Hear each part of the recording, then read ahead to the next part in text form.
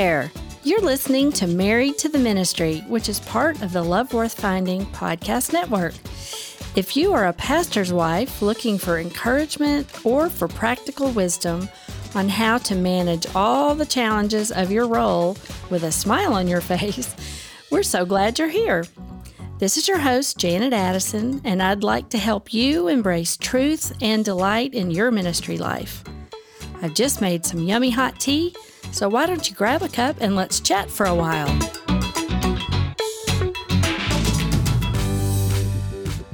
Hello, ladies, and welcome back to our podcast. If you're a first-time listener, I want to say welcome to you too. We're so glad you found us, and I hope that you find today's episode to be very helpful for you if you're a pastor's wife, because today we're talking about loneliness. And I've read where when people are talking about the difficulties and challenges of ministry life, the pastor and his wife, or really any ministry couple, loneliness is often at the top of the list of things that they're struggling with. Facebook has warped our definition of friendship. Studies show that people in general, a lot of people are struggling with loneliness, especially after the pandemic. During the pandemic, everybody was isolated and relationships and community groups really got fractured during the pandemic. So loneliness is something that a lot of people struggle with. But if you're in the ministry,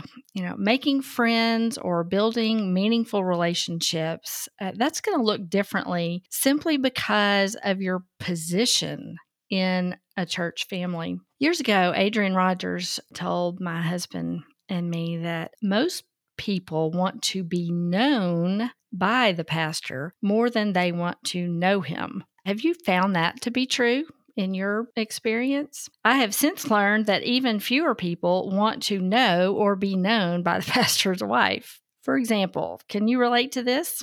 Have you ever been talking to people at church and they couldn't pay attention to the conversation they were having with you because they had one eye or one ear kind of fixed on the conversation your husband was in with somebody else nearby? That's not really good for your self-esteem, is it?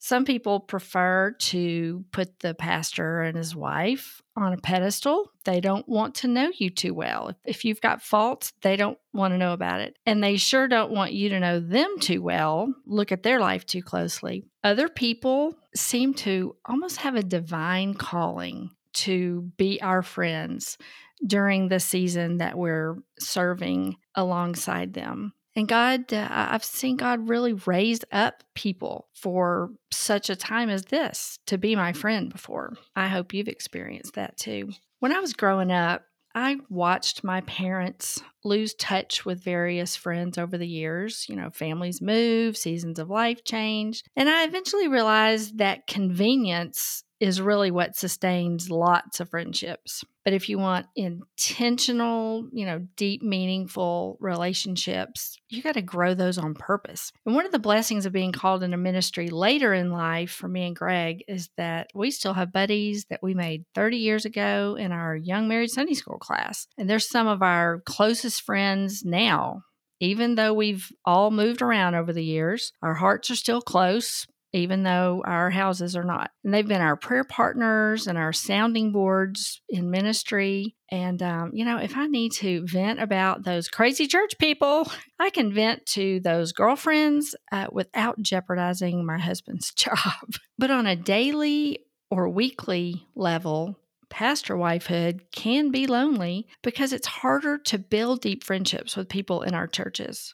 It can be hard to know who's trustworthy. It can be tricky to find true connections with other people in an environment where, church politics and preferences can quickly divide people. Even figuring out where to sit on Sunday mornings can be stressful. Do I sit up front by myself or do I sit with my same friend every week? I'm going to answer that question for you in a few minutes, so keep listening. But we should also consider that friendship with pastors and wives can also be challenging for church people. Some of them may have been burned or mistreated by staff members in the past, so they might hesitate to befriend another pastor's family. Others may assume, why bother getting to know them when this guy's probably going to move on to a bigger church in another couple of years? And I know from experience, people feel like you broke up with them when you take a job at another church. So sometimes church people have good reasons to not want to be our friends that really have nothing to do with us personally. But it's still an issue that we need to deal with. So I want to look at some practical ways that you can deal with loneliness when you're married to the ministry. And number one, always where we should start, follow Jesus' example. How did he handle loneliness? Jesus attracted many fans and many followers, but he enjoyed true fellowship with only a few people. And even those friends didn't really know him. They misunderstood him, they abandoned him, they betrayed him. Think about Peter, who betrayed Jesus during the crucifixion. James and John were always bickering over who was going to sit next to Jesus in heaven. Mary and Martha and Lazarus were some of Jesus' close friends, but they did not fully understand that Jesus was also God. And other apostles that Jesus interacted with, including Judas, who was in Jesus' inner circle and still betrayed, or the ultimate betrayal of Jesus, before he was arrested. But did Jesus cut people out of his life when they mistreated him or when they weren't a great friend? Did he hold them at arm's length? Did he isolate himself from other people to avoid being hurt? No. And if I'm following Christ's example, neither will I. So the risk of betrayal, the fear of being understood, the need to protect our own feelings, Satan can use these excuses to keep us from investing in others like Jesus did. So let's not let the devil trap us with loneliness and cheat us from the mission that God wants to accomplish in the people who are where we are. Number two, we've got to be open to different types of friends. Yes, we should be friendly to everybody. Kindness is something that everybody talks about now and being so important in the world in general. And you think of the power of just a friendly smile and a friendly hello, casual conversations with people help them feel seen. And that is always appropriate, to be friendly to everybody. And also, you don't know where a friendship might develop. In my experience, since we've been in ministry, God seems to handpick the friends I need when I need them. And he raises them up to be my friend. And sometimes they would not have been people that I would have sought out to become friends with. Like in our first church, a sweet lady, LaDoris.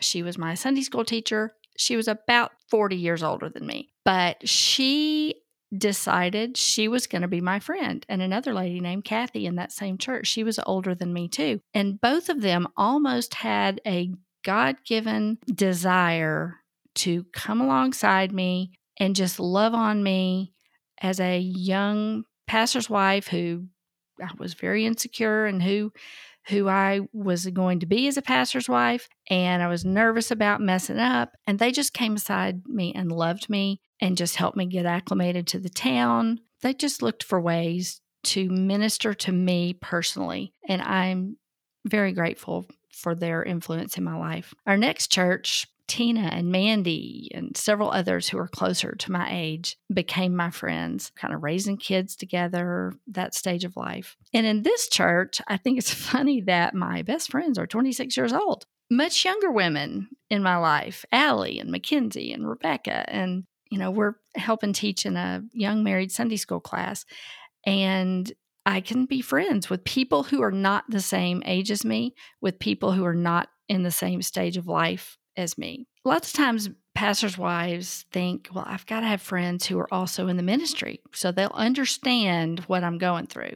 And I found that sometimes they will, but more often than not, their ministry journey is completely different than mine. Even if you're looking for a ministry friend, she's not going to have experienced what you experienced. So don't feel like you have to just be friends with people who are also in ministry. Let the Lord surprise you with new friends that you might not have thought to build a relationship with. Number 3, look outside the church. Do you have relationships with people who are not members of your church? Building connections with people outside the church, that can be very challenging, especially for me. If I'm not working outside of the home, then it's hard to meet people, really. And sometimes we spend so much time trying to connect with people in the church that we don't have very much time to seek out relationships outside of the church. But there's no rule that says your friends have got to come from inside your church. So the first thing I think of is we need to have relationships with people who are not in church and people who are not saved. And the more active we are in our communities, the more potential friendships we're going to discover outside the boundaries of our church building. We can invite neighbors to walk and get to know them that way. You can sign up for a committee at your child's school, work on projects with people at the school. You can start conversations at the gym or at the grocery store or at the hair salon. You can volunteer at the local crisis pregnancy center. Look for opportunities to make connections with people who are not in your church. And then we also need to think about strengthening other ministry connections outside of our church. For example, if you went to seminary with people, maybe now's a good time to reach out and try to reconnect with some of those friends, or join a Facebook community for ministry wives in your area that might get together periodically for fellowships. Call your local denominational or associational office and see if they have any events planned for ministry couples or ministry wives where you can get together with other people in your area who are also serving in ministry. And then, think about, can I call other churches around town and maybe invite their pastor's wife to lunch? You don't have to talk about church if you don't want to, but you can pray for each other and you can encourage each other and get to know each other as friends. So, they don't even have to be in your same denomination. I know my husband has a pastor's lunch that he goes to once a month that's all different kind of pastors in our city. Number 4 is, you're going to think this is weird, but I put, let your husband off the hook. And I know when we as women are feeling lonely, we tend to kind of look to our husbands to fix that. And, maybe he was your soulmate or your best friend when you married him, but don't expect your husband to act like a BFF for the rest of your married life. But what if we are lonely in marriage because our husband is distracted or overwhelmed, giving the church needs more priority than he might be giving your feelings? I can agree that is definitely a frustrating phenomenon, and that topic probably deserves its own episode. But God has called our husbands to ministry, and I don't need to let my loneliness and hurt feelings get in the way of Greg accomplishing what God has called him to do. So, what do we do if we're lonely in our marriage because our husbands are distracted with church stuff? I think back again, God knows that we're frustrated by that. He knows our hearts. He knows that we're lonely, knows that maybe we're feeling neglected by our husbands, but we always have to look for truth in the situation when we're feeling. Let's go back to the Bible. How did God set things up in marriage? Well, first of all, Genesis 2:15 tells us that God made Adam to tend and keep. Adam was alone, so God brought Eve in to his life to be a comparable, suitable helper for him to ease his loneliness. That's Genesis 2:18. So God wired men to have a tough work engine, and he gave women a softer heart engine. They're the workers, we're the nurturers. But after sin messed up God's plan, man's work went from maintaining a beautiful garden that God planted to now he has to wrestle with the earth to produce what he needs to survive. Work became sweaty labor that yielded thorns as well as, as crops that he was trying to grow. And Eve's sin was really discontentment. She wasn't satisfied with what God has given her. She was wanting more. So discontentment was her sin. And the Bible tells us that God greatly multiplied her sorrow as punishment for her sin. So now pain is going to be part of family dynamics. And good grief, generations later, we're still battling discontentment and difficult family dynamics, aren't we? And that reminds me of something Adrian Rogers used to always say, that sin will take you farther than you want to go, keep you longer than you want to stay, and cost you more than you want to pay. And that is so true, ladies. God didn't give us a hunky Hallmark hero who was just going to follow us around like a cute little puppy dog and have romantic conversations with us and surprise us with grand gestures of affection. Men who work fulfill God's design. So we should be grateful for a husband who works, because plenty of men out there do not. So it is not my husband's job to fill my emotional tank. God gave him a job that is ministering and spreading the gospel through his area of ministry. So my emotional tank, when I'm lonely, what do I do with that? Well, God himself wants to meet that need for us. And that takes me to number 5. Be a friend of God. When you're struggling with loneliness, run to Jesus. He is the only person who really cares about every detail of your life. He's the only person who always wants to hear about the joys and the hurts in your heart. Zephaniah 3:17 tells us, "The Lord God is in your midst. The mighty one will save. He will rejoice over you with gladness. He will quit you with his love. He will rejoice over you with singing." And friends, I don't know about y'all, but my friends do not rejoice over me with singing. But the King of the universe does. When we're in close fellowship with Jesus, his Spirit dwells in us and his presence overshadows our loneliness. So I just want to ask you, friend, do you think of Jesus as your friend?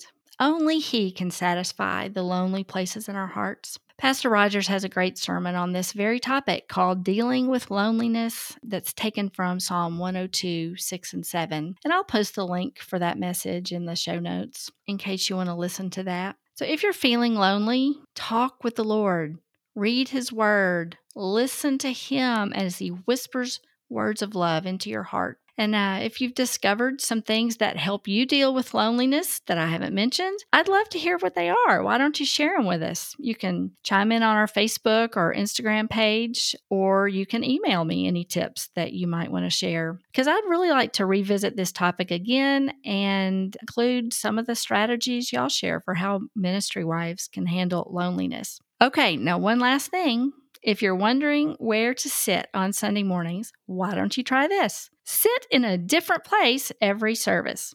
That's what I do. First of all, it kind of breaks that expectation that the pastor's wife's got to sit on the front row so everybody knows you're there. Second, picking a different seat each time allows you to connect with people that you might not normally cross paths with. And sometimes I like to find a lady who looks like she came to the service alone and sit with her. But I've really gotten to know a lot different people than I normally encounter on Sundays just by randomly picking a different place to sit every week. And third, choosing a different place to sit each week sends a message to your church family that you love everyone, not just a handful of people. It's really a good idea to find the grumbly members, the grumpy pants people, the complainy people, the negative Nellies, and just plop down right next to them some Sunday and love on them during the church service. Well, friends, thanks so much for joining me today. It's good to consider ways to deal with loneliness when you're married to the ministry, because that is something that we're all going to face at some point or another. If you've been enjoying these types of conversations we have, would you please share this podcast with other ministry wives? You can email the link to the podcast to a friend, or you can follow Married to the Ministry on Instagram or Facebook and hit the share button. I'll include links for our social media pages and also the Dealing with Loneliness sermon in the show notes. But until next time, ladies, let's keep loving Jesus, loving our husbands, and loving our people.